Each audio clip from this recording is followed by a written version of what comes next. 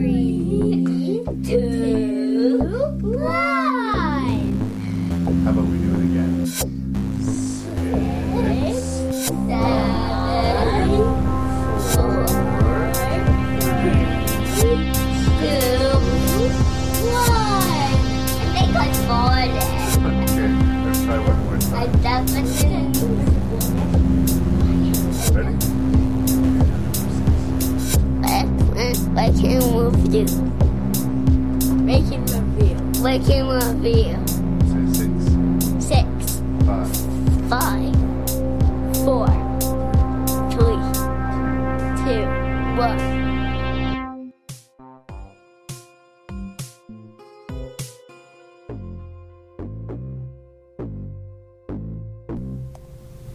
Welcome to the 10th episode of Rank and Review, and we're doing something different this time.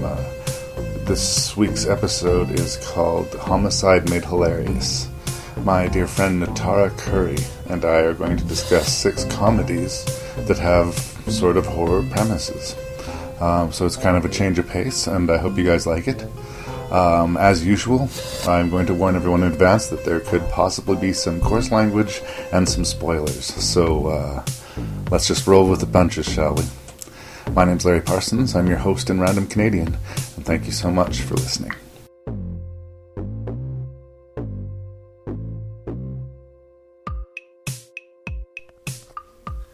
Okay, so this is going to be episode 10 of Rank and Review, and I have my dear friend Ntara Curry in my filthy garage with me. We have a rich and storied history, Ntara and I, and I'm super stoked that you agreed to do this podcast with me.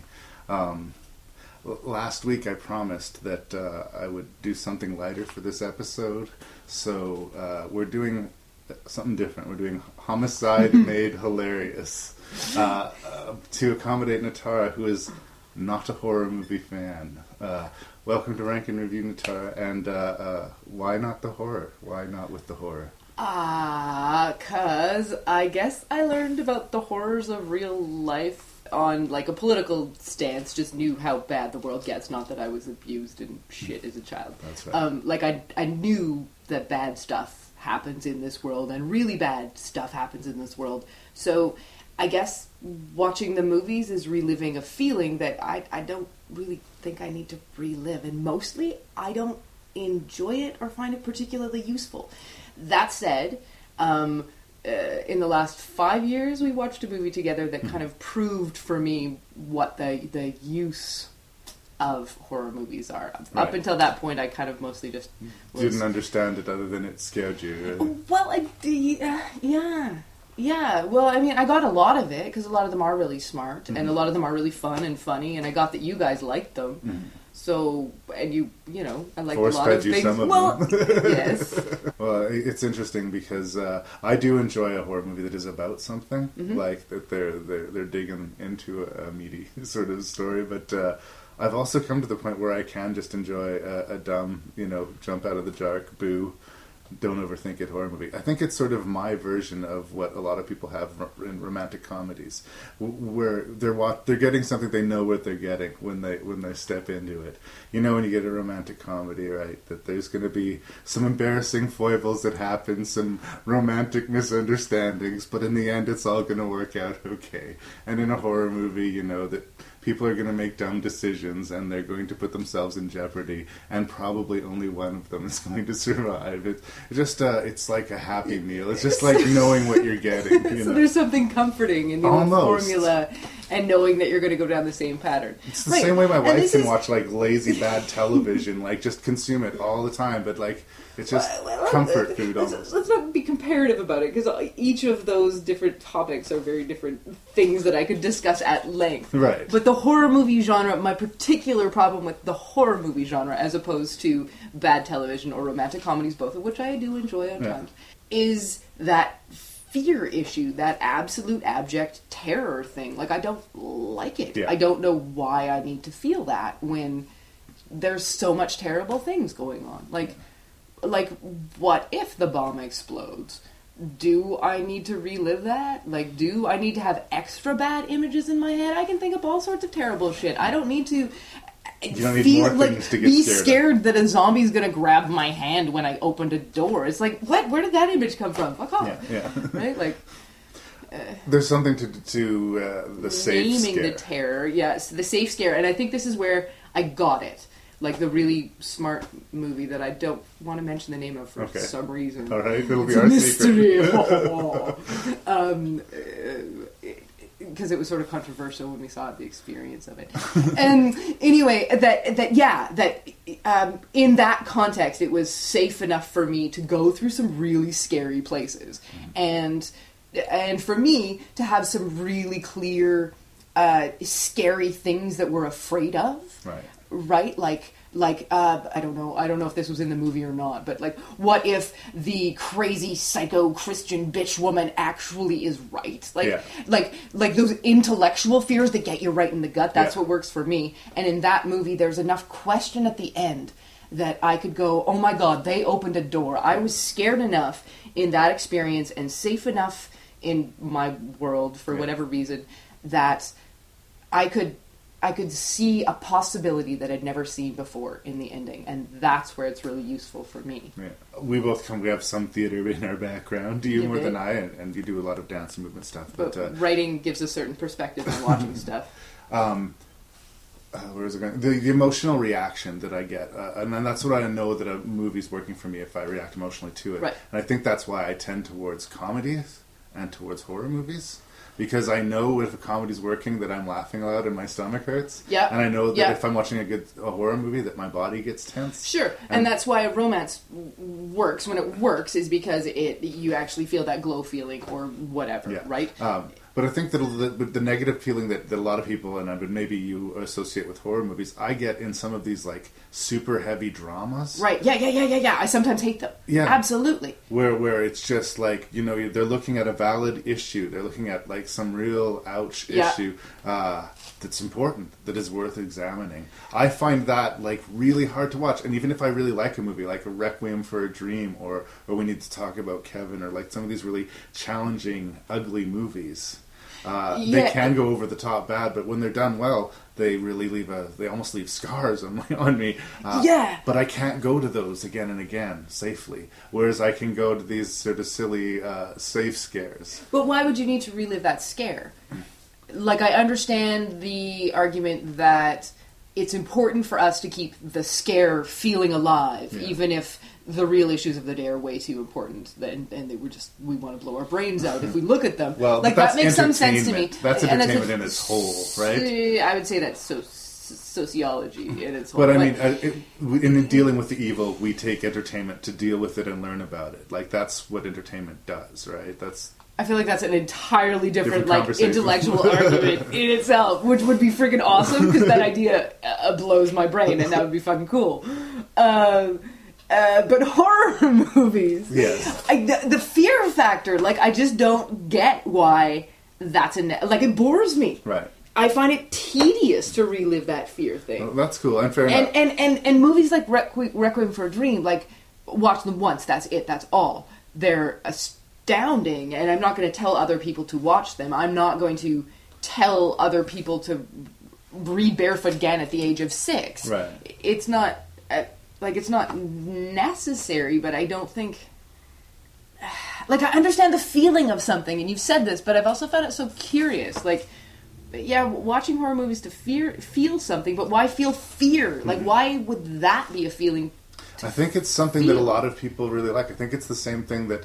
I mean, everybody gets it differently, but some people really like going on a roller coaster, Sure, it's a like speed, drive fast, speed turns me on, I get it. Yeah. You're safe. Even though your body's telling you you're being thrown around and spun upside down and terrible things should be happening to you, you're in a safe space, so you can enjoy what would otherwise be scary. But again, it's everybody's different strokes for different folks. I appreciate you doing this. And I think we should introduce the movies that we're going to talk about, and then talk about some of them. The interesting thing, we're doing Homicide Made Hilarious, and I do think that if you were to, you could like write a descriptor for each of these movies, and it would sound like a horror movie. like if you did like a one-line, a TV guide version of it, you know. Oh yeah, like that Mary Poppins is a horror movie. Did you see that trailer? Yeah, where they do false trailers. But I'm yeah. talking about that. Like, say, like the Cable Guy, for instance, is one of the movies. Like the one-line treatment of the Cable Guy would be a mentally ill cable worker obsesses over one of his customers. That sounds like a horror movie, right? But that's the movie. A man begins to suspect that his fiancée is a serial killer, so I married an axe-murderer. A creative writing teacher, through a misunderstanding, is hired to kill one of his students' mothers and throw Momma from the Train. A clique of girls take bullying to a whole different level, and high school gets a body count with Heathers. Drop Dead Gorgeous, a beauty pageant competition that is so competitive that there is a literal body count. And The Lady Killers, about a group of people who try to pull a heist in the basement of an old woman's house and have to kill her to cover up their crime. Yeah, right now I'm not interested in any of those movies. I did not enjoy any of those movies. By that description, those were terrible movies. Like, why the hell would I like those movies? Well, it's just why did I like those movies? Because they're funny, and they're not particularly scary at all. But I do think a lot of them are hella dark. Absolutely. And that's one of the beautiful things about comedy, is that it can be used to look at really terrible things. And that's why I like comedy, is because I can be scared out of my mind. And then it's going to be okay, because they've given me something more than that fear. I think this is actually a pretty decent collection of movies overall. I liked it. I enjoyed revisiting a lot of these. And I think I do prefer, quote-unquote, dark comedies over sort of like the mainstream wacky comedies a lot of the time. It appeals to my sense of humor. But more than any other episode of Rank and Review, you're going to find this episode is one you can take home to mom and dad. Are you ready to get started? Totally. They were good movies for me because they were because they totally most of them pushed my edge about what a horror movie is and like why I do or do not like horror movies. So it was awesome. Thanks. Sweet.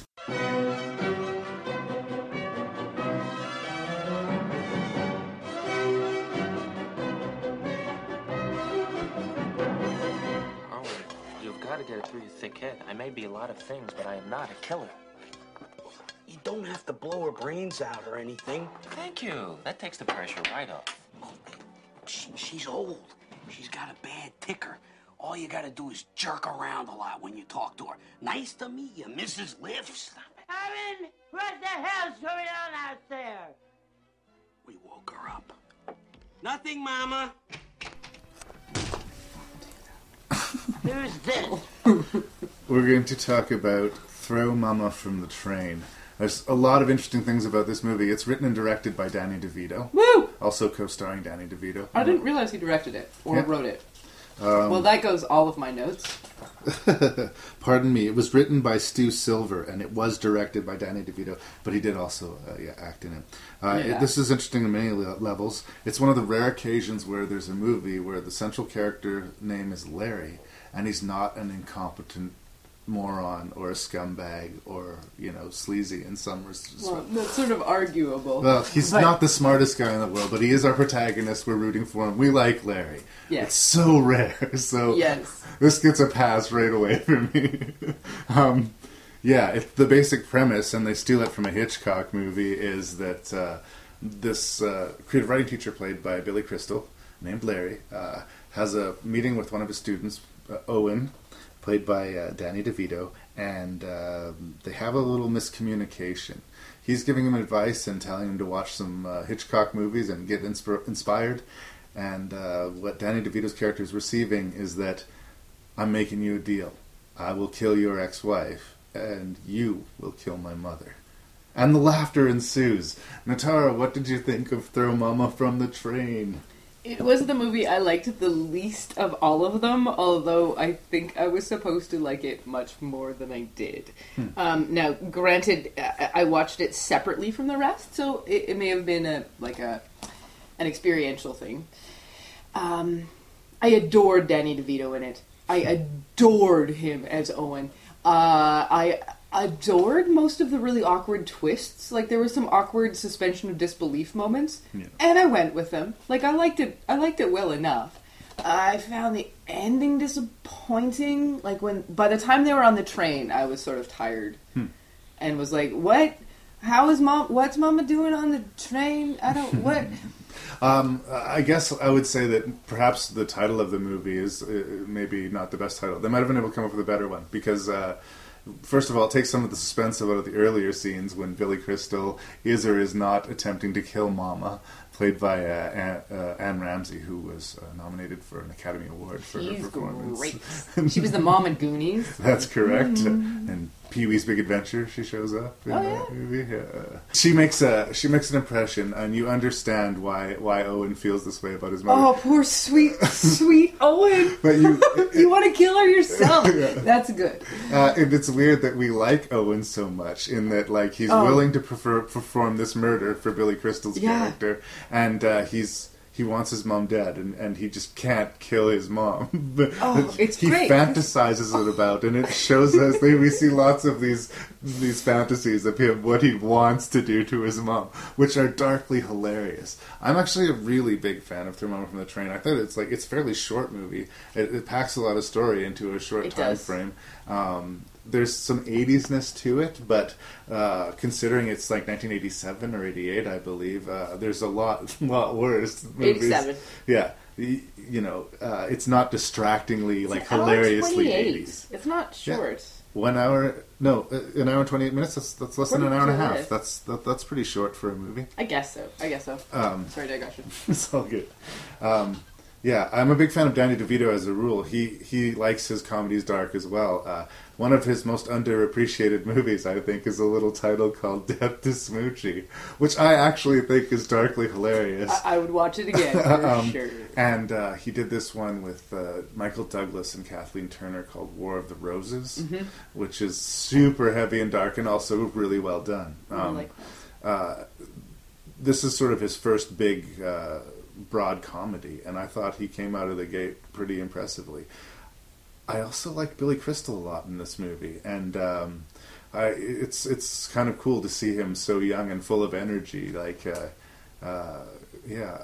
You remember? True. Oh yeah, Billy Crystal was hilarious. I think I don't. I find Billy Crystal's a tricky one for me. I don't think I really liked him until something like Princess Bride. Right. It is really great to see him young and be like, oh right, he was he was a leading man dude. But he's and I like his kind of crusty leading man for sure. Yeah. It's far nicer than the super purely lovable handsome man. But I still don't love him. Like, he's a little bit I want him to be a little bit more Matthew Broderick and Cable Guy. I want him to love Owen just a little bit more. Yeah, he's trying to get himself out of this situation for the most part. He believes that Owen has killed his ex-wife. Which is, yeah. So, worst case, like, he's trying to either avoid jail or trying to warn. Basically, his tactics change from scene to scene because he's a desperate man. It's just the Billy Crystal take being so, like the Woody Allen-y thing he does. I don't know. I think one of the reasons that I really like this movie too, other than the character's name is Larry, I like the creative writing angle. I mean, I am a writer and I do this stuff like that. But the Night Was scene, which is one of the earliest scenes in the movie, where he's just sitting in front of the typewriter and the night was the night. I love it. I just think it's hilarious. I think all of the students in the class and all of their different short stories are hilarious. That woman who's running this submarine thriller but has done no research. Women I'd like to fuck. The guy's got the coffee table book of women he'd like to sleep with. But he's ever expanding. Whenever he meets a new woman, you can just see him taking mental notes. It's, yeah, like... And the good is so good. Yeah. Good. Yeah. Where some of the stuff gets weaker, we have sort of the old trope of... in one scene, Danny DeVito's character is hiding in a room, and two people end up having sex on a couch, like really close to him. and he's hiding awkwardly while this whole scene is playing out. I didn't think that scene was as funny as everyone involved seemed to think it was, and it did go on, I think, a little while longer than it needed to. But for the most part, yeah, like I said, lean, quick, funny, dark comedy. It's my cup of tea.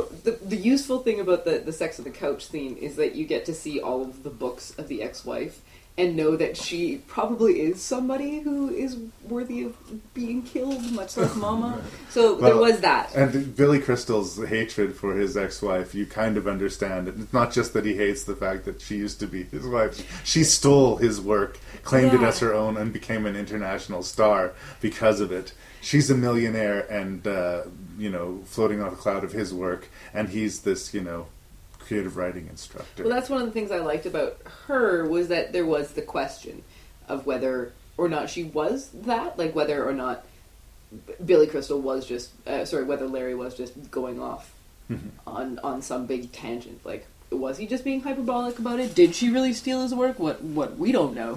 And then as the movie goes on, we gradually see, oh yeah, she really is that terrible. Yeah. And he really is the good guy. And when push comes to shove, he's not going to throw Momma from the train. No, he can't do it. We know that Larry's not going to kill Momma. But, yeah, again, there is that turning point in the script when Anne Ramsey gives him the feed line, the line he's been looking for this whole time. The night was sultry. And he says he's going to kill the bitch. And for a second you believe him. I don't know. Like, the movie works enough. It's a big thumbs up for me. It's true. The balance is pretty solid. Woman! Whoa, man! Whoa, man! Charlie McKenzie. Hello! Finds something wrong. She's a thief. She was in the mafia. She smelled like soup. With every girl he dates. But when Charlie meets Harriet... Hi. Hi. What do you look for in a woman you date? But I'd really have to go with breast size. He knows she's the one. You have the face of a wee angel. I give! I'm Charlie's father! Except for one thing. She might be a serial killer. She murders her husbands on their honeymoons, then changes her identity and marries again. I'm afraid that you're gonna... So we're going to talk about So I Married an Axe Murderer. Woo. It is directed by Thomas Schlamm and written by Robbie Fox, but it was retrofitted to accommodate its star, Mike Myers. It gives Mike Myers a chance to do all the sort of Mike Myers stuff that he was good at, especially in the late 90s, and hang it on this script. Basically, Mike Myers plays Charlie, a guy who has a lot of trust issues with women. He can't seem to find the right girl, although he's never seemed to have a problem finding a girl. Finally finds himself in a position where he's in love. But, of course, a series of events lead him to believe that she may be a serial killer who murders her husbands like a black widow. It's got a lot of famous faces in it. Nancy Travis plays the love interest. It's a fairly easygoing down, charming comedy. What did you think of So I Married an Axe Murderer? I loved it. I always love it. I think I'm bored of it and I never want to see it again, and it's in my pile of like, whatever, that wasn't so good. And then I watched it again and I still loved it. Like, yeah. And I get bored of movies so fast that says a lot. It is a Mike Myers feature that I can revisit easily. I can't really say that about the Austin Powers films, and the Wayne's World movies just haven't aged that well, I don't think. This feels very 90s, but this reminds me that there was a time where Mike Myers was a very capable, funny, comedic actor, and there's been a lot of evidence to the contrary subsequent to this. Well, it's kind of timeless, because what it is it's a fine script. Mm-hmm. Like the retrofit thing, I didn't know that, and it makes perfect sense, because it's a lovely script that anyone could have played. Mm-hmm. But they cast Mike Myers, and it works really well for him. Well, all of a sudden, the Scottish father becomes a big part of the story, right? It's the context for his shenanigans, and it's a good one. And this was sort of the first time we saw the big Scottish thing, which he would revisit in Shrek and in, Austin Powers and in everything, I'm sure. He's charming in it. You believe him as kind of a ladies' man too, which I hadn't really thought of him in that. I would respect. date him. Like he's the same old doofy you saw in Wayne's World, but you'd date him. But he doesn't have the mullet and the goofy but grin. he's got the weird mushroom cut, which you can I can say it's a kind of timeless movie, but he's still a doofus with a mushroom cut. But even if you're not a Mike Myers fan, I would say, watch this movie, if not for Mike Myers, but for the parade of great faces that you're going to see doing bit roles throughout the movie. It's amazing. ridiculous. The cameos are fantastic. You keep being surprised. Well, where do you start? I love Alan Arkin as the police chief. Anthony LaPaglia is sort of his best friend and the undercover police officer who's really bad at being an undercover police officer. He wants his life to be like a TV movie. He seems to have become... Not now, Chief! Yeah. He seems to have become a police officer for all the wrong reasons. Or all the right reasons, and you love him all the more. And in the end, he does it, which is the best, right? It's true. Amanda Plummer who shows up in the movie as Nancy Travis's sister. She's one of those actresses who's always at 11. You have to be careful how you cast her, but when you cast her right, she's perfect. And in this case, she is cast correctly. This is the perfectest Amanda Plummer. She's so good. Phil Hartman. Yeah, right? Phil Hartman showed up, which is just... he's so funny in the movie, and it's just heartbreaking to see him every time. It's just like a twist of the knife. I love Phil Hartman. He's so good. Love him. Yeah, there's tons more that we're missing. But I'm going over my notes, and some of it makes sense, and some of it doesn't make sense. My first one, though, is a quote. How many people does it take to make a cappuccino? Which oh yes, the opening is one long panning shot of a cappuccino being made. Yep, and I think that might be Mike Myers' first line. And at that point, I was like, "Yeah, that's right. This is a witty film." Yeah, the whole art pretentious beat poetry that he does. And right now, I have in my head a picture of that park in San. Where are they? I think San Francisco. Yeah, and there's that park, that iconic park that they visit a few times in this film, which is so lovely. Like. Just those shots that show up out of nowhere. And the beat poetry. Yeah, the weird beat poetry. It's like you don't even know if he's taking it seriously. Yeah, it's beautiful. You want to do that. They're like funny, weird things, but is this something that Charlie really does and takes seriously? Well, and what does he do for money? This is my big question. Is that what he does? He's a charming dude. No, is he a beat poet for money? Because how much money could you possibly be making? He clearly works once a night, or once a week. In that world. Right? We never see his apartment, do we? Weird. There's too much that we don't know about Charlie. We're made to be suspicious of Nancy Travis's character, and now you're bringing up all this stuff. And what's her Charlie. name? Because I wanted to call her Charlie, but that's only Nancy because that's Travis what Amanda Plummer said. Character. Charlie. That's her right. I name just said her name. Harriet. Harriet. Her name is Harriet. Sweet talking. Harriet. Yes. Untrusting. Harriet's place was amazing. Yeah, Harriet has a really huge apartment. Sweet pad. I loved her as the butcher. Oh, yes. That was sexy. She was sexy. And that great first scene. Like, what a great first meeting for people of just like, hey, dude, I'll help you out. Okay. Yes. And then they're like slinging meat and he's being silly and it all works. And the romantic comedy angle, this is a romantic comedy, it completely works. I keep on trying to put this in the frame of a horror movie, but it is not a horror movie at all. But there is that tense business and you're just like... Yeah.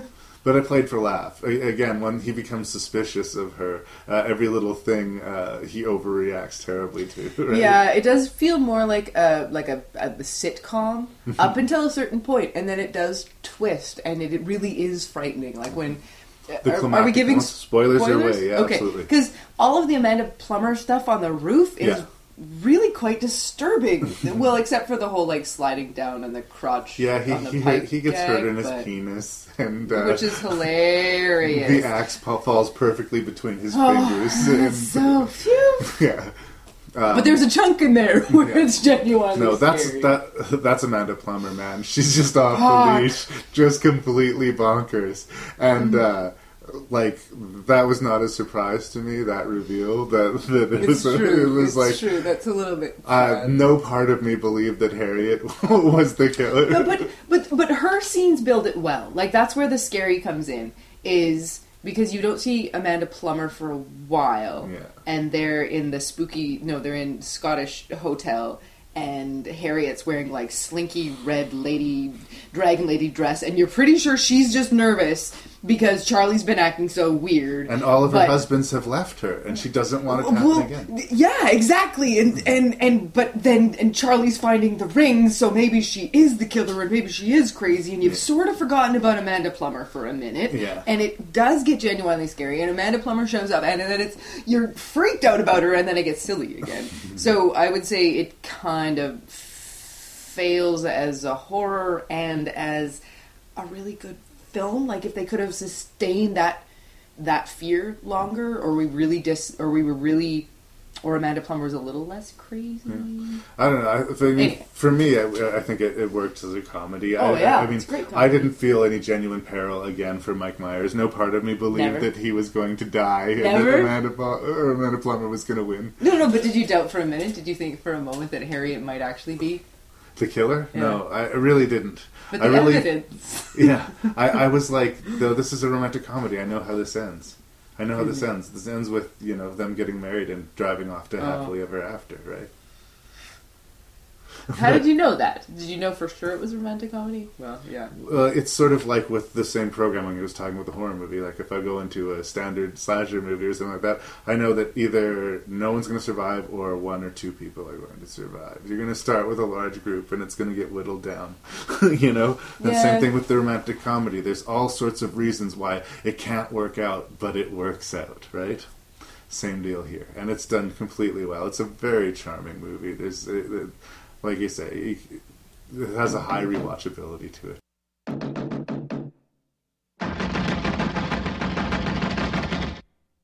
Cable guy!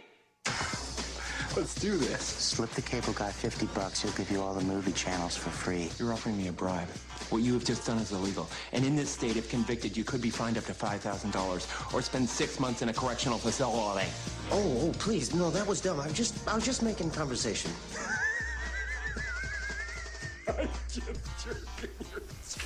So speaking of Jim Carrey, The Cable Guy, this was the movie that ended a long line of mega hits for Jim Carrey. He was, Ace Ventura brought him up, and then he did like The Mask and another Ace Ventura and Dumb and Dumber and a Batman movie, and it was like he was becoming this $20 million boy. And then he joined up with Ben Stiller, who was directing a feature film after his TV show came to an end. You'll see cameos from like Janine Garofalo and Andy Dick, who were in the Ben Stiller show. The cameos are awesome. You'll see lots of celebrity cameos in this movie. He got a huge paycheck for this movie. It was a big, summer blockbuster event movie. And America said no thanks to a large extent. I mean, I'm sure it didn't lose money in the end, but it was not the monster hit that they were expecting, and it didn't necessarily justify the paycheck that he got. That said, I think Jim Carrey is actually quite brilliant in this movie in a lot of ways. He plays a deranged guy who's raised by the television who thinks he's a cable guy. I guess the one narrative hiccup in the movie is why did he show up to hook up the cable? What happened to the actual cable guy? Is he in a corpse in the trunk of a car somewhere? Matthew Broderick, as he will always be known to me, Ferris Bueller, plays the put-upon sort of victim. He offers Jim Carrey $50 for free cable, and it costs him $50 and his job and his girlfriend and being able to look his parents in the eye and a lot of physical injury and personal humiliation. This is a dark sort of stalker comedy. And in the age that this was made in the 90s, every weekend there was one of these legitimate thrillers opening about the crazy so-and-so, single white female, crazy roommate, crazy secretary, Fatal Attraction. These movies were all over the place. So here comes the Jim Carrey comedy. What did you think of The Cable Guy? I'm surprised to find out that it was late in his career, because it read to me like it was early Jim Carrey.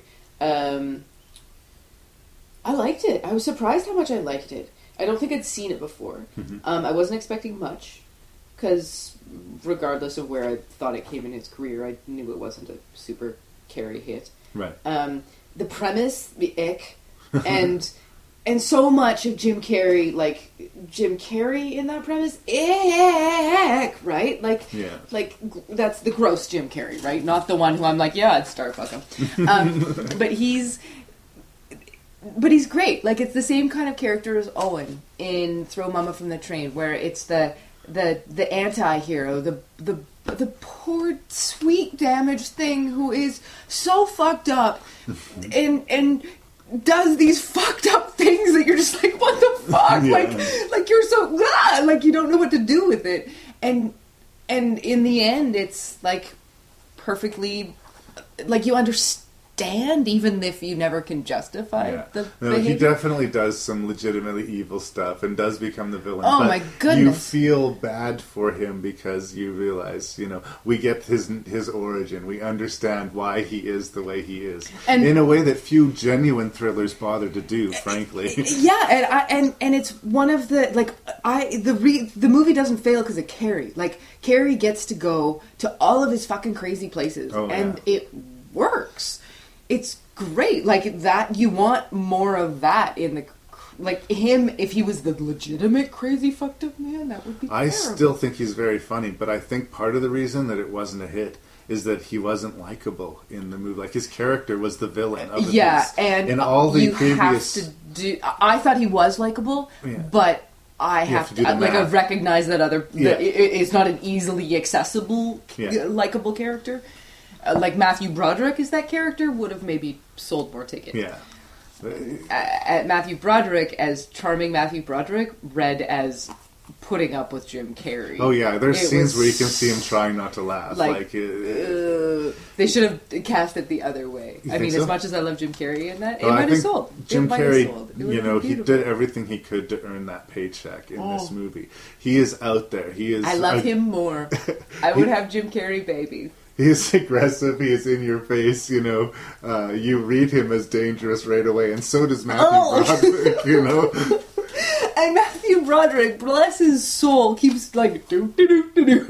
Okay, like it's the nicest nice guy Matthew Broderick ever plays is in his. He's so bored. Well, and then when all this terrible stuff starts happening to him, it's just, that's for me, why I think it won't, as much as I like Cable Guy, it's not going to rank as high on the list for me as some of the other ones, is that I'm not a big fan of cringe humor, and a lot of this movie is, oh, stop, oh no, it's still going on, like the dirty game that he ends up playing with his parents, where he has to, mime some phrase in order to get his mom to say nipple and things like this. Oh, that was a terrible scene. That was almost the end of it. It's exquisitely done, but it's not something that agrees with me necessarily. And that's like, I don't know, Jim Carrey loves his work so much or something in that moment that I could buy into him being brilliant. Like not just being a clumsy asshole, like usually that character is in that moment, but like so clever at being so mean to somebody who he perceived as being unnecessarily cruel to him. Well, and some of the scenes are just so harsh as to actually hurt the funny a little bit. Like when he has the scene where he has to break up with Chip and tell Chip that he doesn't want to be his friend. It's brutal. It's so good. And then at the end, when he's in the dish and he sacrifices himself, and you learn that he was a cable kid, and it's like the fact that it's able to attempt to make that huge statement. I fully believe. The climax of this movie, Jim Carrey falls and he breaks the satellite dish, which is bringing in everybody's television. I fully believe in the original working of the script that the cable guy died when he fell from that tower. Totally. That was very much, I believe, a studio retrofit or something that he was alive and went on to stalk another person. The movie seemed to be leading... Stalk is hard. But, But the movie was leading to this. The ending was him falling onto this satellite dish and ending cable, however briefly, to try and then save the other little cable boys and girls. And then it was a beautiful sacrifice of this damaged, terrible man. And instead, what happens? He peels himself up. He picks up and then goes on to, stalk somebody else. Or to give cable. I don't know, maybe he's had some life change. Well, I didn't get that vibe. The movie didn't. It seemed like sequel ready, almost, the way they were setting that up. I don't even remember.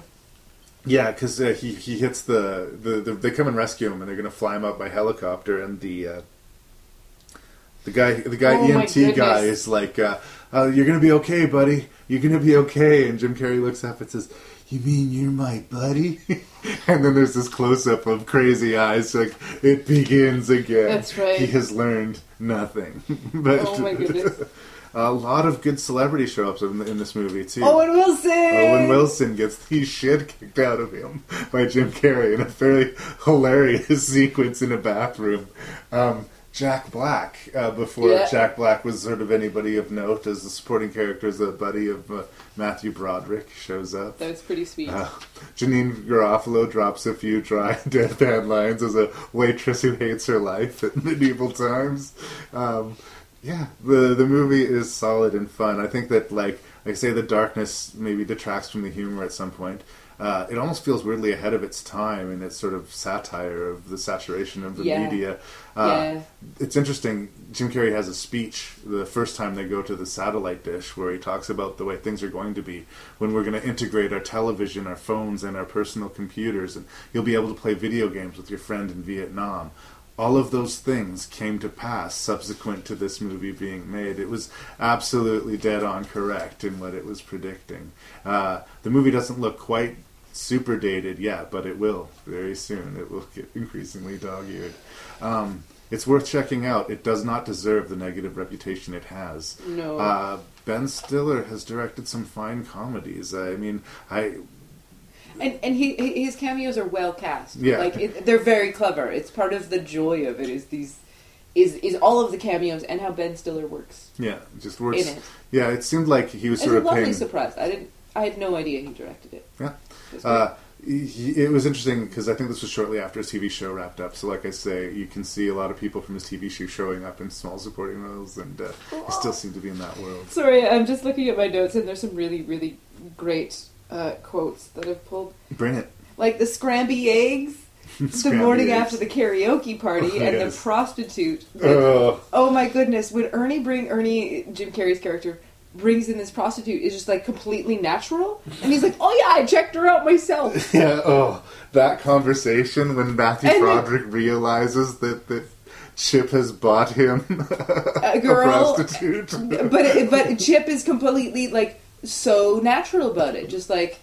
Yeah, and then the next morning making scrambled eggs, and they're going to do stuff, and you believe it for a second as a viewer because like those kind of buddies, that's what you have to do. Like it's weird. It's weird. And in Cable Guy's world, speaking to the darkness of the film, he probably would pay for sex because who would sleep with the cable guy? Well, but it's a perfully logical solution. Yeah, exactly. And then if she's good, you share her with your friend. Yeah. Oh no, she's quality. Let's move on. 3 blind mice, 3 blind mice. Heather Chandler, Heather McNamara, Heather Duke, Veronica Sawyer. Why are you such a mega brat? Because I can be. The most powerful clique at Westerberg. God, Veronica, drool much? Most people would die to get into it. Heather number 1 just looked right at me. I'm worshipped Westerberg, and I'm only a junior. Veronica would kill to get out of it. You were nothing before you met me. You were a Girl Scout cookie. JD has come to answer her prayers. I'm a no-rest build-up man myself. We'll kill her. He's got a way with women. So here's a movie that I will argue with you. Well, I don't know if I'll argue with you, Ntara, but I would argue that this movie could not get made today. I don't think that Heathers would get greenlit. I think it's too dark. I think it's too violent. And I think what it says and what it enjoys and what it sort of bathes itself in, sort of the darkness of being a teenager, could not, coalesce in this day of school shootings and violence in the media and blah, blah, blah, blah. I think that the reason that Heathers is going to be kind of an immortal movie is because I cannot think of another high school movie as dark as this. Maybe Election, but this is one of the darkest teenage comedies ever made, and I think it's quite brilliant. What do you think of Heathers? Well, I think we can probably get into discussions about dark teenage movies, because I've just sort of started thinking about some of the really dark romance teen movies, because those go to some pretty dark places. However, point stands, Heathers is a dark movie that will not be able to be remade for another couple 100 years. Oh, maybe. Please don't remake this movie. Just let it be what it is. Well, we have to remake everything. That's sort of the way to do it. Regardless of timelessness, I think it's a really good movie. Yeah. Like, it stands... I think it stands now as a solid movie in spite of... Yeah, it can't be because of... But there's some really clear, 90s not quite sure of our medium, how exactly do teenagers act, sort of awkwardness that happens in the movie, which is charming, and keeps it from being a perfect movie, and is still a really, really, really good movie. Oh, yeah. It's about something. It's really, a lot of the kids, I think, and this is a weakness of a lot of 80s movies, specifically teen movies, are too old. They're just clearly not high school students. That's part of the 80s prestige. I think we just have to accept that. But basically, I'll just hit the plot a little bit here. Our main character is Veronica, played by Winona Ryder. She's very young in her career. And she has recently sort of climbed the ranks in high school and joined the Heathers, the most popular clique in school. These three beautiful but mean women who sort of lord over the high school. And she also meets a very young and totally channeling Jack Nicholson Christian Slater, and comes to a few conclusions. She comes to the conclusion that she doesn't like any of her friends, and that, she might have made some compromises that she shouldn't have. And JT, the Christian Slater character, awakens some interesting and dark things in her, and soon a series of terrible events happen.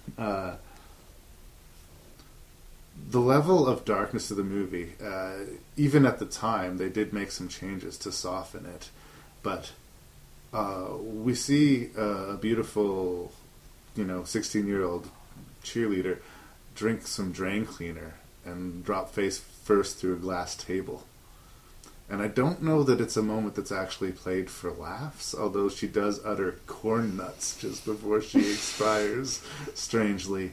But it's a turning point in the movie, and the movie spirals out of control, ever mounting afterwards. I think the performances are very strong. I think even Shannon Doherty, who herself has admitted that she's not good necessarily for comedy, I think she acquits herself well enough. I believe her as a shallow bitch in this movie. She must have done a lot of research getting into the role. I also like that they invented lingo for this movie. Instead of trying to emulate what the kids were saying at the time, like, what's your damage, Heather? And all of these little... We kind of get to know the kids. Know what, Jefferson's going to play a reindeer game. Exactly. They have their own sort of dialect, which I think is just really good. And instead of emulating what the kids were doing, they were giving the kids something to emulate. Yeah. But what it was saying about teenagers and how terrible they can be, it was very heavy, and the violence that is dealt out is pretty unequivocal. There are moments where we see the little sister of one of the victims crying at the funeral, and we have a moment of, holy shit, this should not be funny. But here's the thing. it's funny. The movie made me laugh out. It still makes me laugh out loud. But should it? It's so dark. Sorry, I feel like I'm taking over the review, Ntara. Please. Well, you were sort of giving the synopsis and then the review, right? Yeah. And then your basic review. So,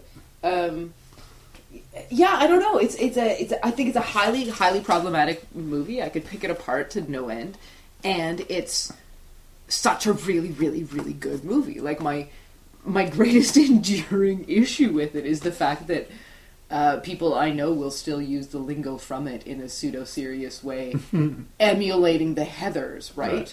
And perpetuate that issue. Like, it is really fun. The Heathers are fun, but I do think it's just one of those things that's like, you're playing a bitch, being a bitch to me. I don't really think that's funny. You know, like, why are we emulating them rather than emulating some of the funny stuff that Winona and Christian Slater say to each other? But yeah, I don't know, maybe it's better that we're emulating the Heathers and fucking gently with the chainsaw. Heathers, and I think that's why it's uncomfortable.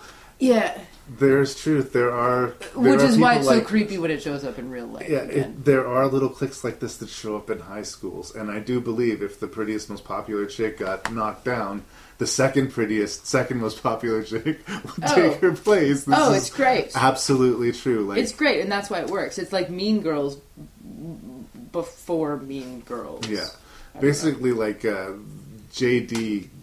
convinces Winona Ryder that the first murder was a misunderstanding, but clearly Christian Slater set her up to drink the drain cleaner. And after that, Winona Ryder starts to kind of meet him halfway. He gives her stories about what they're doing, but they're pretty weak. The two football jocks who get shot and then posed as if they were out in the woods having one last encounter with each other. Weird. Like, there's no reason she should have believed that story. When she pulled the trigger, she had to know she was holding a real gun. Part of Veronica is complicit. Oh yeah, and that's part of why it's so lovely and can only happen in a high school. It's like I don't know, it's like Romeo and Juliet. It can only happen because they're that age. Heathers only happens even though it's something that we can all relate to, right? Like, it's interesting because of the power of popularity. We went through that, we can relate to it, and it's sort of natural human pecking order stuff. And the getting carried away by a boy stuff, like, I don't know how often I've gotten distracted by a guy in my life when there's no reason to. Now, granted, I haven't been killing people, but I could have been doing...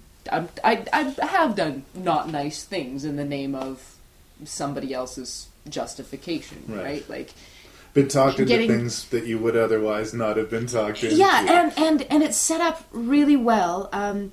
Both the context that it's in the 80s is that weird, absurd context that people keep trying to do, but only worked for a few moments of convergence of pop and rock and roll or something. Like, the bizarre moment of Heather saying corn nuts when she falls through the table is bizarre and absurd, and there's no formula for it, but that one worked and sometimes it doesn't.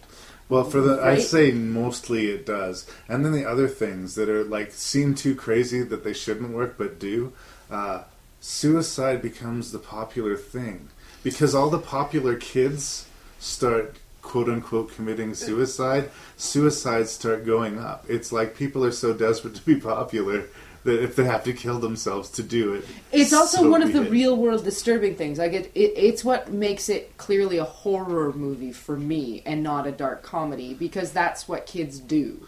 Like, it's a proven thing that suicide does have that kind of effect to it. So, because it's slightly absurd in Heathers, and they, from the beginning they set it up, because the Heathers are sort of... They're so polished and specific they play that croquet. There's a general absurdity that is then enhanced by that rock and roll 80s sensibility that lets things like the cult, not the cult, the fad of suicide become something that we can look at really deeply, because it can still be funny, right? Like, and so it's that much more disturbing. And then the doing what popular kids do, and how do you end that cycle? by going batshit crazy, clearly. The staff at the school, the principal discussing whether or not they should have a full day off of school or a half day. He'd be willing to go a full day for a cheerleader, but, you know, maybe just a half day for Heather Chandler, right? Or the guidance counselor, bad grade, like crazy woman who's like, so much deciding terrible. whether or not to kill yourself is one of the most important decisions a teenager can make. Which is some of the most... I love that satire in it. Like, she took... there's this edge that they're pushing, and then they pull in this, like, beautiful love and love everything, hold hands, and we're gonna all commune teacher, and she's actually, like, almost... She's, like, adding fuel to the suicide cult. It's so awesome and disturbing and... I'm going to move towards the end of the film here because I want to tell you how the film was originally going to end. Have you heard this? You told me this. In the movie, Winona Ryder, who, by the way, I think gives a really good performance in this film. She has an energy in this movie that you don't see in Winona Ryder almost ever. It's a very young performance, but she carries the movie and does so well. This is one of the performances that I love Winona Ryder forever for. Like, she can do some shit, and she does, but this is so good, you know? And Christian Slater, too. This is not when they were dating. I don't know exactly. I think they dated on the other one, but this one was maybe when they I'll ask them next time I'm talking to them. I'm not sure. Anyway, so I was talking about the climax of the film. Speaking of the leads. Yes. Wah. Christian Slater is setting a bunch of bombs beneath the gymnasium that are set to go off during their meeting, during the, what do they call them when all the kids in there? I forget. It's a pep rally, except it's like a special, all kids have to go there to rally school spirit. But it's like a hold hands and think about your option of suicide type pep rally. Well, anyway, the idea is that JT is going to explode the school. And he had this false petition, so he got all the kids in school to sign it, basically making this a big poetic mass suicide and a statement to the world that is in such horrible decay. And you can argue he's not wrong about the world being in horrible decay, but his methods are undeniably evil and wrong. And Winona Ryder finally realizes that, you know, fallout or no, she's got to stop him. And they have a conversation in the boiler room. She shoots off his middle finger, removes the bombs from the school. As she's leaving, he approaches her from behind and decides to kill himself. That's how this movie basically ends. JT commits suicide, and Veronica decides to move on and try to not be an evil person anymore. In the script, the entire school, including JT and including Veronica, is exploded. And the last scene we get is them all in heaven. All of them at this school dance. And they're all drinking this dark blue liquid out of the punch bowl that looks a lot like the drain cleaner. But everybody is smiling and everybody's getting along. And popularity doesn't seem to be an issue. They're just in heaven. They couldn't quite go that far when they made this movie. But I think it gives you an idea of the level of darkness that this movie was going for.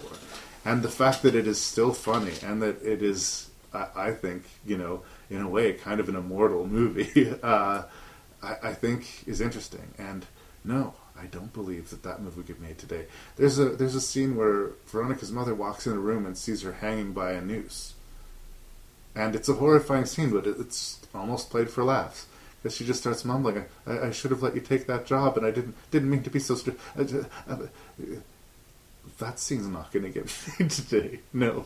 Oh yeah, it would be an entirely different movie because the social commentary would be different. The relationship between mother, it would require some massive rewriting. We like to think, but there's something that's very much a reaction to that '80s cool clinicalness and having money and girls having a certain amount of freedom and play. There's a decided '80s social commentary in there if you want to pick it out. Well, there's evil in the world, and that means there's evil everywhere, and that means including in high school. Oh my goodness, the relationship between JD and his dad. That was the big evil that I saw in it this time around. Like, I think before I've just been like, okay, kids and crazy shit and people getting blowed up, and yeah, Winona Ryder being tough girl without being sissy girl, and yeah. But well, I mean, Dad. Yeah, the father-son relationship seems to have been reversed. JD's mother has died in what was clearly a suicide, because as the story he tells it, she knew that that building was supposed to be bombed, and they were there to demolish the building. And she walked into the building and waved out the window just as it was going on. She was pretty much sick of being towed from town to town while her husband kept on being an asshole and buying people out and blowing up buildings, and so she just relishing the destruction of it. He just sounded terrible, but it's hilarious. It is hilarious until you realize how terrible it is. The way that JD calls his dad's son. Yeah, they reversed the roles. Like it's this great, lovely game for a while, and you're like, gee, I wish I had that relationship, and it's so playful, and then it's like, oh my goodness, his dad is terrible, and JD is so full of pain and hatred, and then you find out that he really is bad, because he's so charming for so long. As a girl, I could buy in. And Winona Ryder is a strong enough, interesting enough girl character. One of the problems, I would say, is that I know so early on that she's clearly very different, that she's not, like, there's very little struggle for her to not be part of the Heathers and all. She just has to choose not to be part of Heathers, really. That's really all she has to do. She'll just go back to being what she was, which would seem to be what she wanted, but for some reason she needs JD to teach her this lesson. Yeah, and I do think it's a bit of a bummer how complicit she is in the murders. I almost wish with those two jocks that JD had done all of the dirty work, because it does make her a murderer, you know? Yeah, or if the actress playing was someone slightly more vapid, maybe it would have been easier to see her just being somebody with less choice, but Ryder is... It's bold that they make her kill him. Like, it's bold. And again, like, the movie consistently makes brave choices. And that's what I love about it. Oh, yeah. And that ending, she is so wonderfully badass. Like, I want girls... I want all those young actresses today who are playing badass girls to see this film, because she's honestly badass. And she's dirty, and she's sexy, and she lights a cigarette off of the smoldering remains of her boyfriend. And it should be ridiculous. She looks like Wile E. Coyote at the end of a Roadrunner cartoon at the end of this movie. And as much as a compromise as that ending maybe was to the original script, it works well enough for the movie. And you know... For Veronica to be the heroine at the end, like... Maybe she'll end up being just another Heather like anyone else, except seeing... I don't remember the name of the girl in the wheelchair. Right. The big fun girl. Right. To see her doing the wheelies around Veronica walking down the hall, it's one of those hope moments. Yeah. It's like the end of the zombie movie when there is hope, not the zombie movie. And that's what they wanted to give you at the end of the movie, is just a glint of hope, because the movie is pitch black. And I would say that this ending works better. I usually am a fan of the original endings. Right. But not having seen it, I would say that this ending is the good one. Horror movie fan or comedy movie fan, please, by all means, if you have not seen Heathers, it is completely worth your time. So interesting. Every year, in the small town of Mount Rose, Minnesota, a special competition takes place. I know what some of your big city no-bra wearing, hairy-legged women libbers might say. They might say that a pageant is old-fashioned and demeaning to the girls. No, I think you boys are going to find something a little bit different here in Mount Rose. Ouch! But for two ambitious girls... I believe this pageant teaches you what's really important in life. I dream of getting out of Mount Rose. I mean, guys get out of Mount Rose all the time for hockey scholarships or prison. And two jealous mothers. My daughter is the most talented contestant that Mount Rose has ever had. It's not just about beauty. Go Muskies! Woo! I'd lay down 10-1 that it all comes down to Amber Atkins and Becky Lehman. It's about poise.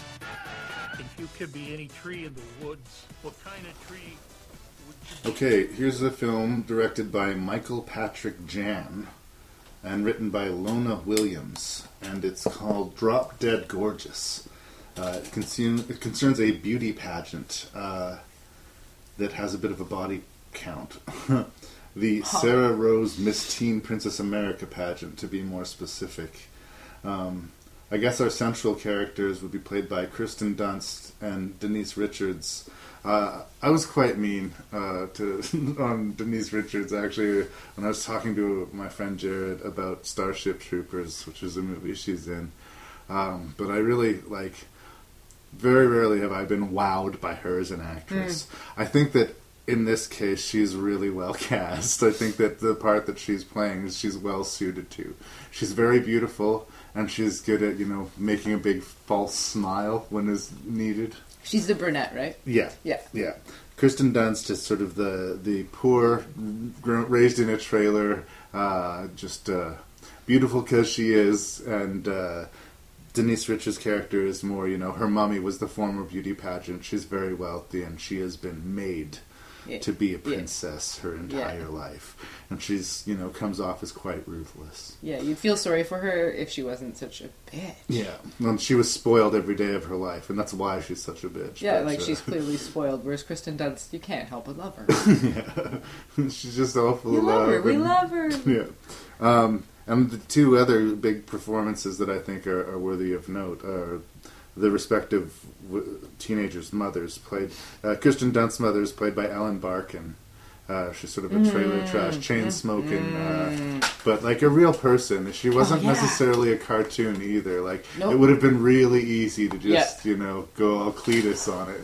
Oh, she's great. She and her friend, played by Allison Janney, who I'm a big fan of, look like they're having a ball, actually, trashing it up. Totally. And Kirstie Alley plays Denise Richards' mother, and I think this is the best thing that I've seen Kirstie Alley do, that I've seen. I didn't see her TV show, but the best movie that I've seen her do, post-Cheers, post-Scientology, Scientology? Yeah, she's big in Scientology. But, hey, whatever, it's a lot of connections. This is better. This is better than Scientology.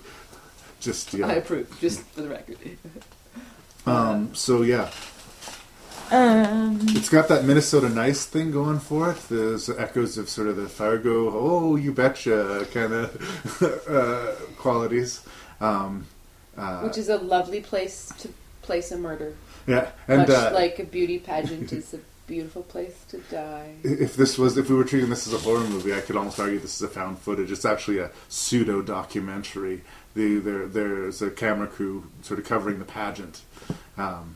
So that, I think, raises the stakes ever more. I think this would have been a ruthless competition anyway, but the fact that the cameras are rolling really bumped things up a notch. Yeah, surprised a few times. Like really well set up shots that you believe. Amy Adams and Brittany Murphy are in supporting roles as the other contestants, both who would become, big celebrities in their own right subsequent to this movie. So it's kind of interesting to see them doing what they can with smaller... Which one was Amy Adams? Amy Adams was sort of she came in second place. She was sort of the dumb but embracing it girl. The sexy girl with the boyfriend? Yeah. Yeah, she was so good. They had some of the best moments, her and her boyfriend. Yeah. And then, just that click into sexiness that you're like, what? Wow. And Brittany Murphy was sort of like the crazy, giggly one. A lot. Yeah. She always surprises me how much I like her. Yeah, her output has gone downhill ever since she passed away, unfortunately. Poor thing. But I did think she was a decent actress. She was kind of that rare thing because she kind of looks like a cast for look type of actress. Yeah. But she did have some chops to her. Oh, yeah, she filled those roles, like 8 Mile. Great. And this one is, another one where it's like a star quality, I think, or something, Anyway, we got all hung up on the past year. What did you think of the movie? Liked it. Surprised by it. Hadn't seen it before. And I don't know, arguably the most problematic of, the most imperfect of the movies, as well as arguably the most, quote, important movie, because there's something about and not to be all like feministy about it, but there's something about that girls' dynamic in the beauty pageant world, which is both an utter stereotype as well as a complete truth. And because of the context, this murder comedy, they can break all the rules, or most of them, and have a bunch of great female characters, have a bunch of like sideways commentaries about things. Like we have the outgoing pageant girl who's anorexic, who can't breathe, right? Like, and she's hideous. And it's hilarious, but it should not. Exactly, and the movie is full of those sorts of moments where you're just like, that's brilliant, I don't know what else to do, I'm gonna laugh. Or, you know what this movie has? It has balls. It does. It's the biggest ovaries of the whole stack. Well, like, that's ovaries, the ovary yes, award. Let's say it has ovaries. The biggest balls, maybe. But who made it? Who made the movie? There's nads. That movie's got nads. Like I said earlier in our conversation, that I have a real appetite for dark comedy.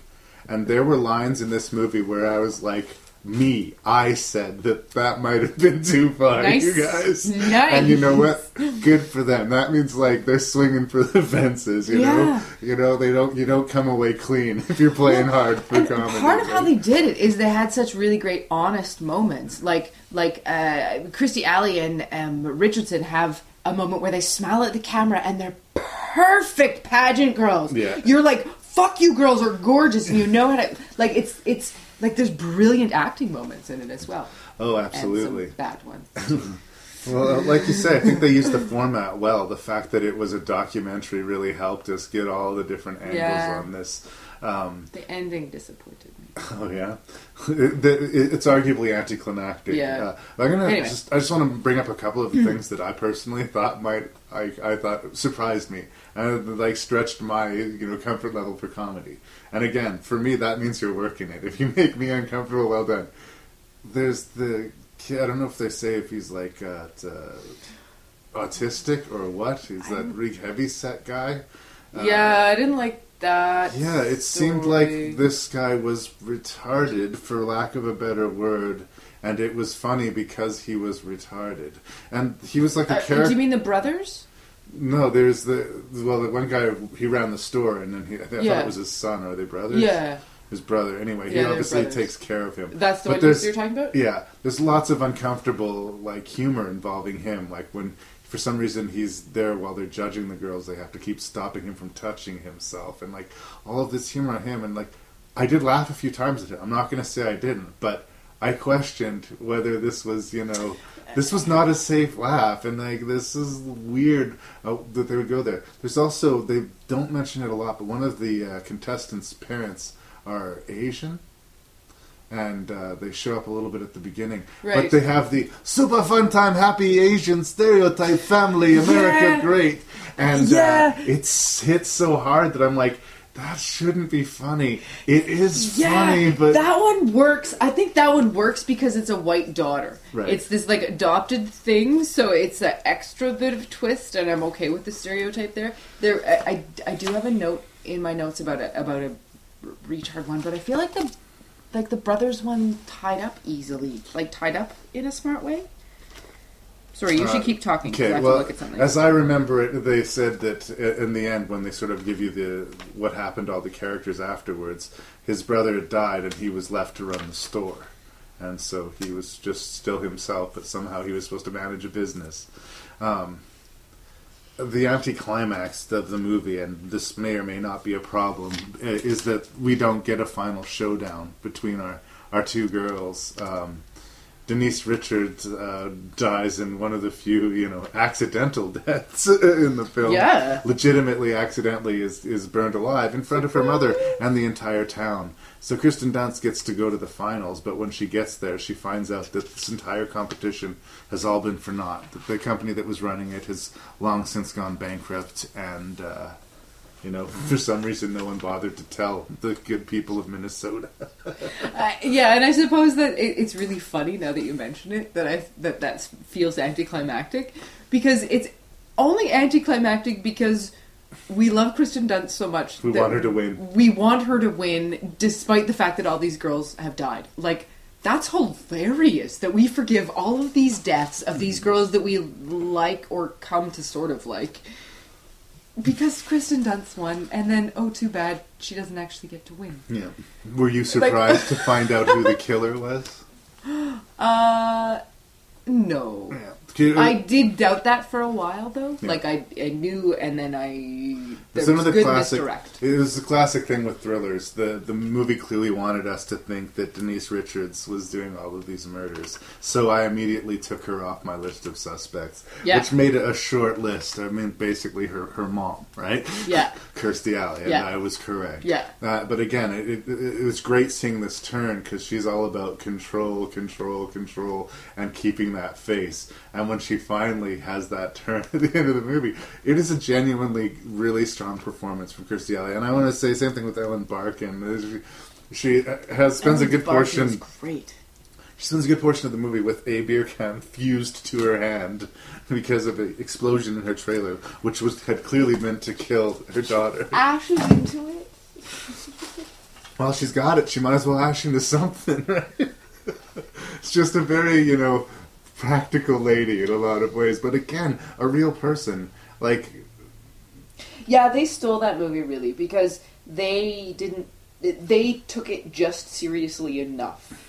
And some of the others missed moments because they were either taking it too seriously or not seriously enough. And but the main couples, I think, like the rich, snooty people and our trailer trash, we understood those two worlds, and I found myself valuing that I sort of find myself in between those two. I'm just like a suburban, small-town kid, right? So I feel like...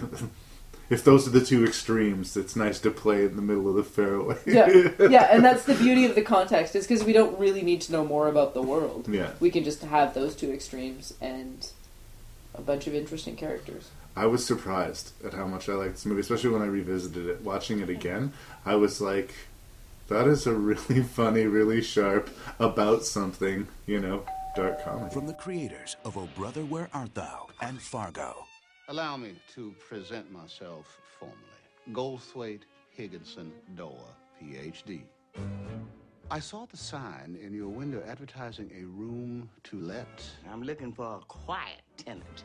Madam, you are addressing a man who is quiet, and yet not quiet.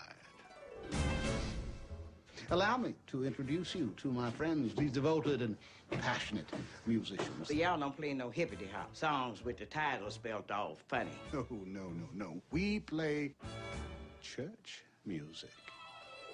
But I don't propose to inflict our rehearsals on you. Do you have a... Okay, Ntara, you know that I am a ridiculously huge fan of the Coen brothers, and you're here on a very unique occasion. This is the first Coen Brothers movie that will be reviewed on Rank and Review. Yes. What? Yeah. Oh, I yes. feel usually inside. Yeah. My tummy just got all warm. It's interesting. This is a remake of The Lady Killer, which is a very famous film starring Alec Guinness.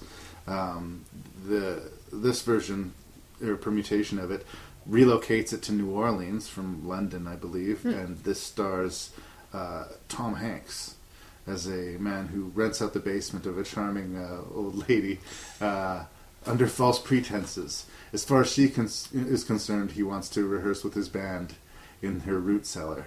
But what he really is doing is digging a tunnel make a heist.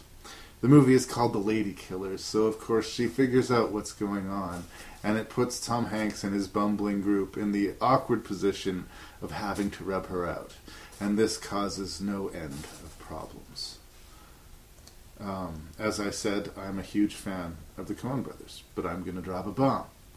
I think this might be my least favorite Coen brothers film. What did you think of The Lady Killers? I liked it well enough.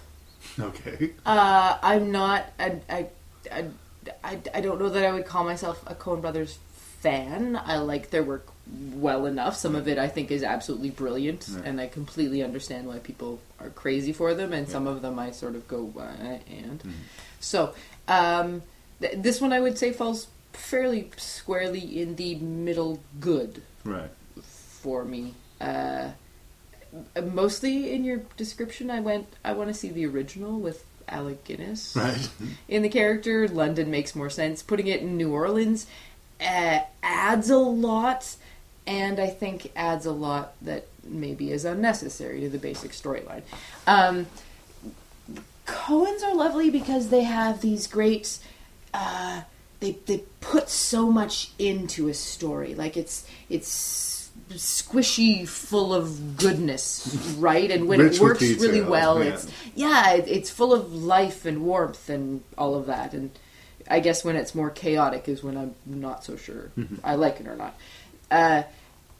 And New Orleans is a really nice place for them to work because New Orleans itself is so full of detail and is really rich, and the slow warmth of New Orleans works really well for the way the Coen brothers tell a story.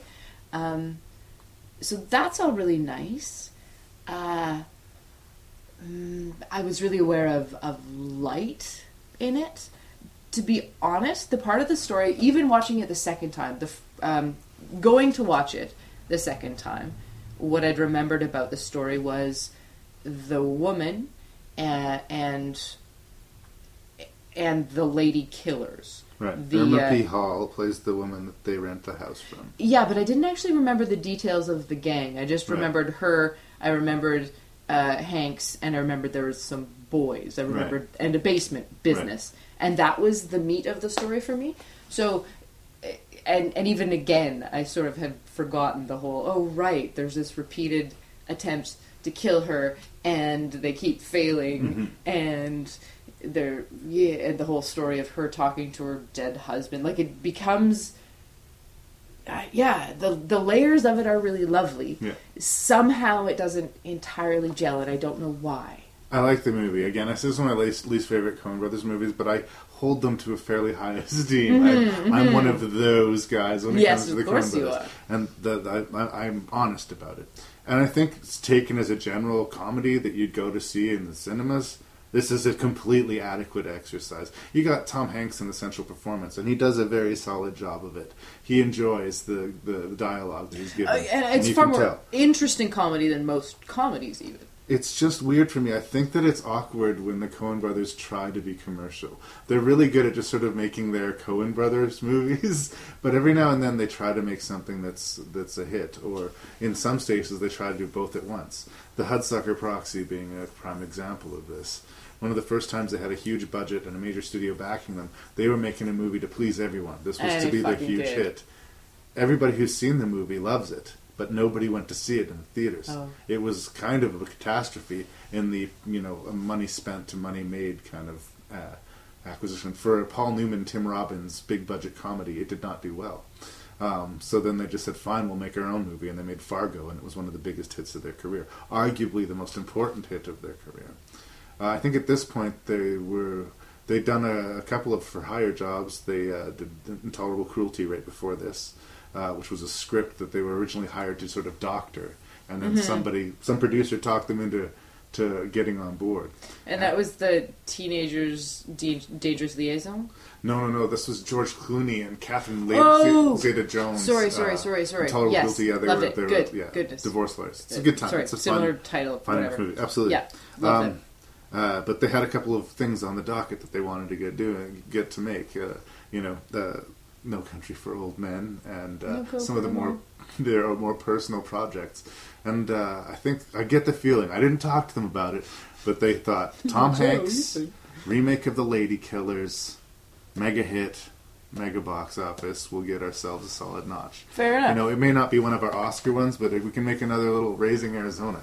And I wish they had made a Raising Arizona. Right? But some of the comedy that's a little bit broad, one of the characters has a problem with his intestines, irritable bowel syndrome.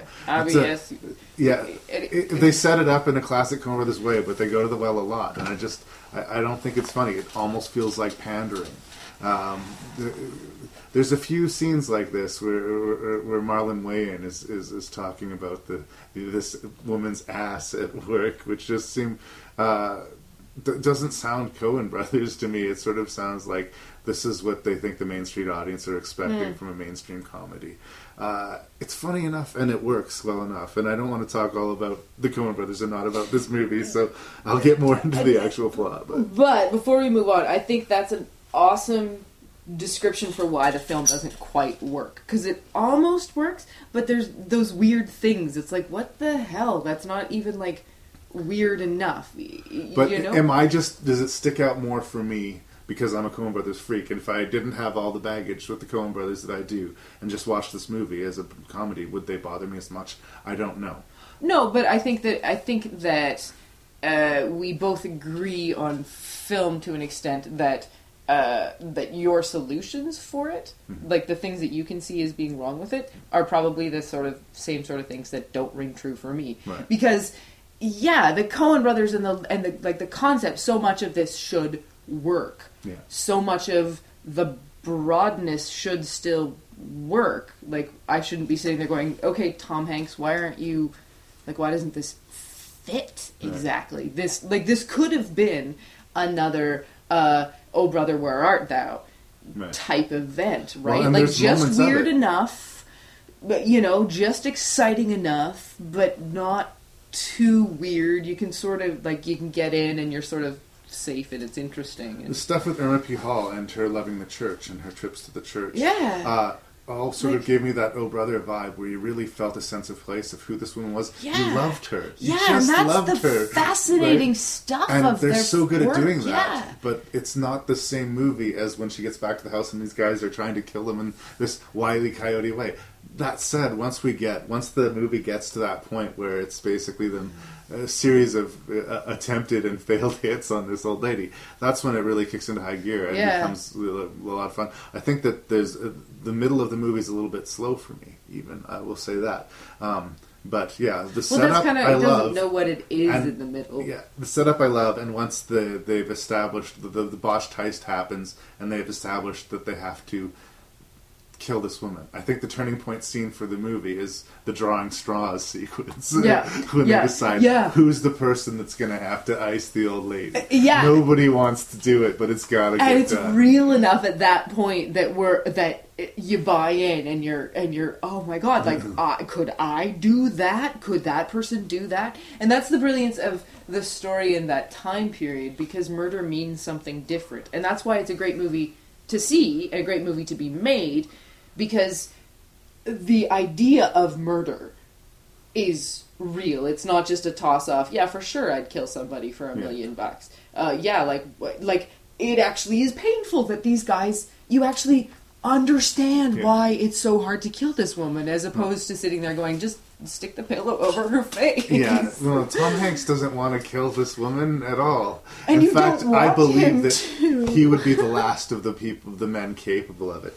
It's a great little crew that he has got together here. J.K. Simmons is an actor I really like. It's Juno's dad from the movie Juno, and he was in the TV show Oz and a few other things. C. May, who I'm not as familiar with, Ryan Hurst, who plays this just dumb as a bag of hammers. Was very, very nice. He was solid. He played his stereotype as well as giving it super flesh, which is always solid. Ryan Hurst is a football guy, and he is hilarious. You wouldn't recognize him, but a lot of people will know him from Sons of Anarchy. He's actually was in the TV show Sons of Anarchy. He's one of the guys in the gang. Huh. And of course, Marlon Wayans shows up in here as one of the guys in the sort of a bit of a problem starter for the group, but a fairly high energy performance. Charming. Yeah. So, like, all the pieces are here. You see that this is a good movie. The script is solid. It's the Coen Brothers. I don't really think that they're going to make a bad movie, and I don't think that this is a bad movie. I think on the world of the Coen Brothers, I would rank this low. You will enjoy, especially once we get to the antics of trying to kill this old lady. And that's the point where all of a sudden, deaths do start to come for laughs. But there's just some bizarre, spectacular sequences that you could not possibly predict that are just brilliantly, darkly funny. And, there's a lot of laughs to be had. And they're well framed and a lot of beautiful shots. Like the Coen brothers do what they do well. There's a beautiful reason they're sense so of respected. place. Yeah. You know, the cinematography is beautiful. The important important heart notes are hit, and you buy in, and you just wish something. I always say I'm hardest less, on the ones that I love. It sounds like I'm giving this a negative review, and I'm not. It's a funny movie. I just love me those Cobras. Well, yeah, and it's the sort of issues that the reason that I don't like their films is maybe why I don't like this one either. Like.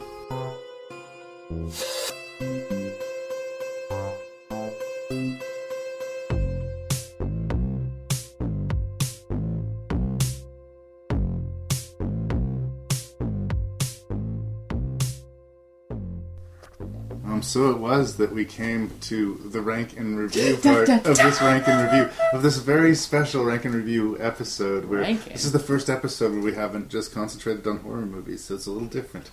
I'm a little out of my typical element here. Well, we could talk about what's so horrific about these movies. Would that make you feel better? Well, I think they all had an element. Like you said, the descriptor of each of those movies, you could cheat it into a Well, yeah, and I have been feeling bitchy, so I could rip them apart. It would be terrible.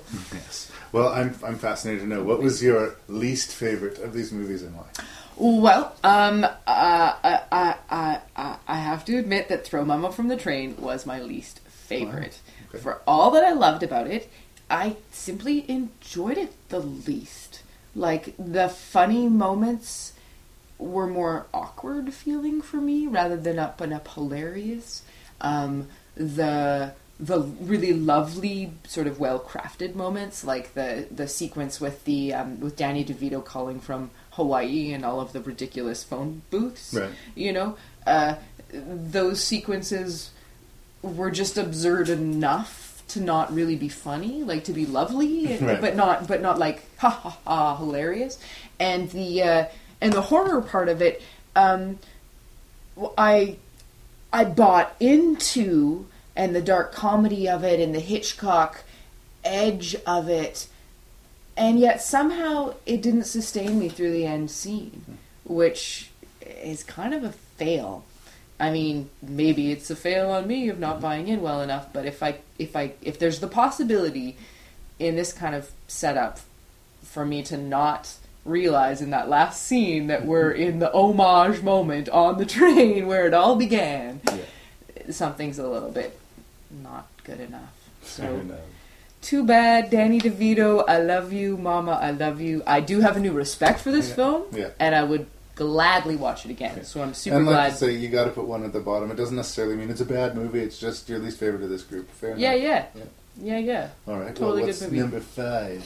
Number 5 is The Lady Killers, which, is another. It's one of those. Gee, those Coen brothers make good movies. I'd like to go watch a different one of theirs to remind me of how good this one could be. Because it could be, but gosh, Tom Hanks kind of sucked in it. Yeah, as awesome as he was, it just got too self-conscious sometimes. I got a kick out of him. Yeah, it was great. But that's sort of the example of it. It was totally great. And okay, enough of that. So, too bad for that. It was the prettiest one though. Like when I think about it, my head is just all full of the green of it. So I'd watch it again just for that. So number 4 is The Cable Guy. Cable Guy. Definitely the one that leaves me feeling the most disturbed and kind of tied up in my chest. Oh yes. I'm still not sure I want to watch it again as much as I really enjoyed it. Yeah, I really, really enjoyed it. Surprisingly high placement, and some people would argue, again, like I said, this was not very well received critically or financially. It's one of the early Judd Apatow productions, too. He's now come up quite a ways in the where he's so big in comedy now, his movies don't even need to be funny. Wow. That's ridiculous. Arguably, this is not funny. I'd have to review my notes to see how much I laughed at it. And yeah, I'm surprised at where it sits, to be sure.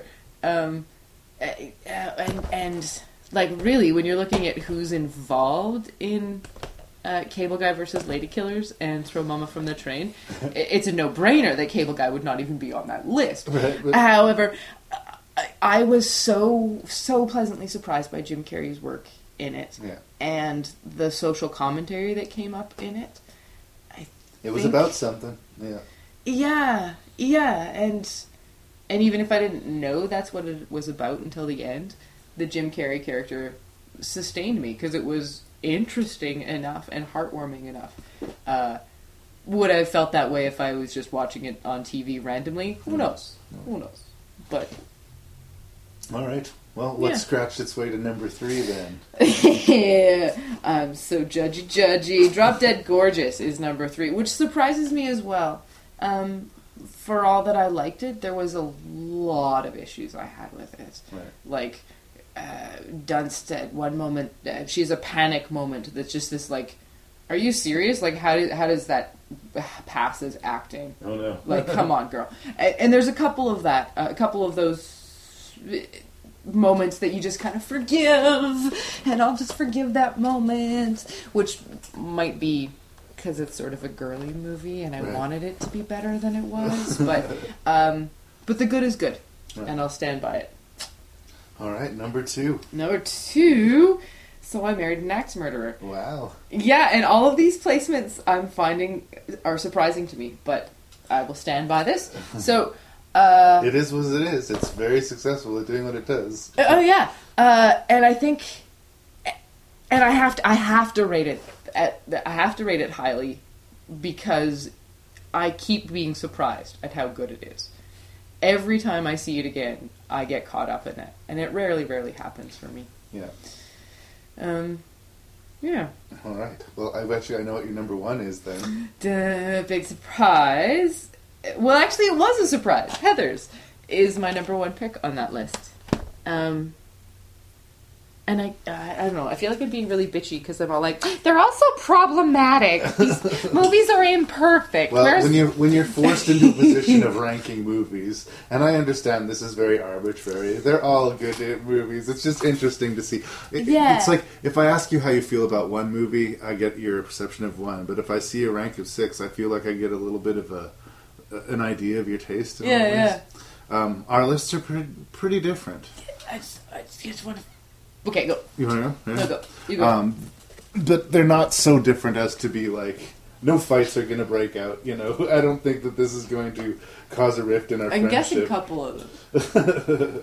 I don't think it's going to cause a rift in our friendship, but it's in a different order. Okay, while you're doing that, I just have to say that I'm still surprised that Heather's is the top of the list because it's not like a feel-good movie. It's not I'm just going to sit down and watch a movie. Just throw something in for fun. Right? Like, I've probably seen Axe Murderer more, but it's just a more interesting movie. Like, if I was going to keep one of all of those 6 that was not to be burned in the great burning of things. Oh, yeah. If I had to pick one of these for a desert island, Heather's is there, for sure, over all the rest of them. It would hurt me to turn my back on the Cobras, but there it is. But would you? Anyway. Well, if the desert island didn't have a DVD player, I'd be screwed anyway. Where's the desert island? I gave Cable Guy the number 6 position, and it's not because I don't like the Cable Guy. You hate my boyfriend, Jim Carrey. Barf. I think it's a gutsy dark comedy, and I think that especially at that time in his career, it was, you know, I bet you he really relished playing a role of someone so sinister, you know. I had a good time with it. I thought the satire again was almost ahead of its time. Solid movie, doesn't deserve the negative reputation, but something had to be 6, and so there's the Cable Guy. And believe it or not, at number 5, and this might piss you off, I put your number 2, So I Married an Axe Murderer, again, which I completely enjoy. Like I say, it is what it is. It does what it does well. It's a romantic comedy. It hits those notes well. It's got the thriller backstory, and it hits those notes well. It gives Mike Myers, you know, soft pitches so that he can do the things that he does well. It goes down easy. You can watch it again and again.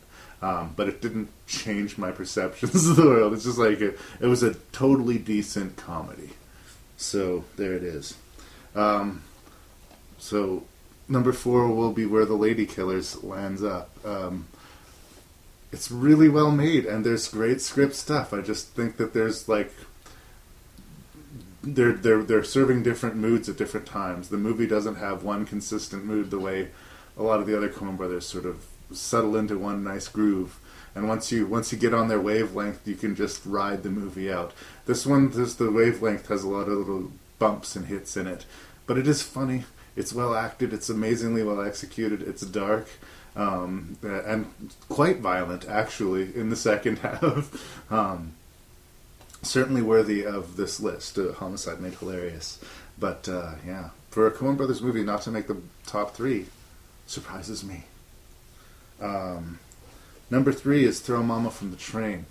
Interesting to note about Throw Momma From The Train, the main character's name is Larry, and my name is Larry, and Danny DeVito's character's name is Owen, and my son's name is Owen, so I have 2 namesakes in this movie. It's not that I love the movie that much that I chose to name my son after a character in it, but it's interesting to me. I don't know, I totally love the Danny DeVito character in it. I think that that's the thing about this movie, that why it ranks so high to me, is like, it's so interesting that we have this character who is willing to commit murder, but who I like so much. Because as far as he knows, he did kill somebody, and he doesn't even seem like eating up inside racked with guilt about it. It was like the thing he had to do to get, his mom out of his life so that he could be sane. It's interesting that it's a complex character, and that's really well played by Danny DeVito. And on top of doing that role, he was also directing the movie. I was quite impressed with it. And like I say, it's quick, easy to digest, fun comedy. I say, go team on Throw Momma From The Train. Surprising me, you said you were surprised by your number 2. I was very surprised by my number 2, but there's Drop Dead Gorgeous at number 2. It is very, very dark and gutsy.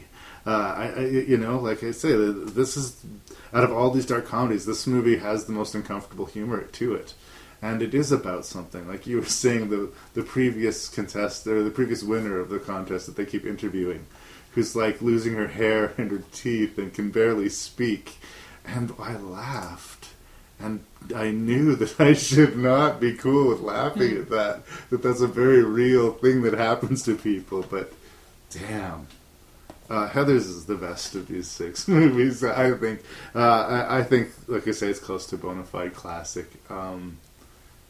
If you haven't seen Heathers, do yourself a favor. It's aged remarkably well. It does feel very 80s. Some of the fashions are off, some of the music are off, but it's all within the world of the movie. There's just something about it that I think ages well.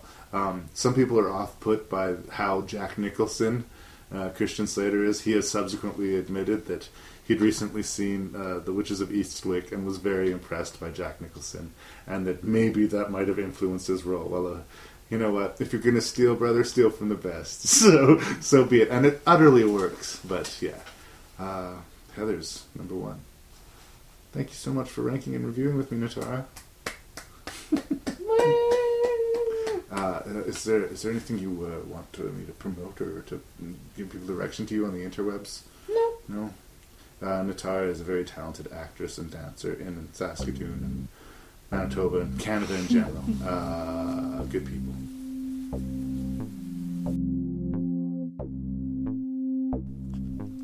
And there it was. Episode 10 of Rank and Review is behind us. Hope you guys liked that change of pace. It was a different episode for me. I was so used to talking about horror movies that I felt almost out of my element. If you'd like to write me and let me know how I did, please do so at rankandreview@gmail.com. That's RANKNREVIEW@gmail.com. And we have a fan page on Facebook for Rank and Review, so if you'd like to join up that, leave a post, that would be great to hear from you. My name is Larry Parsons. I'm your host and random Canadian, and thank you so much for listening.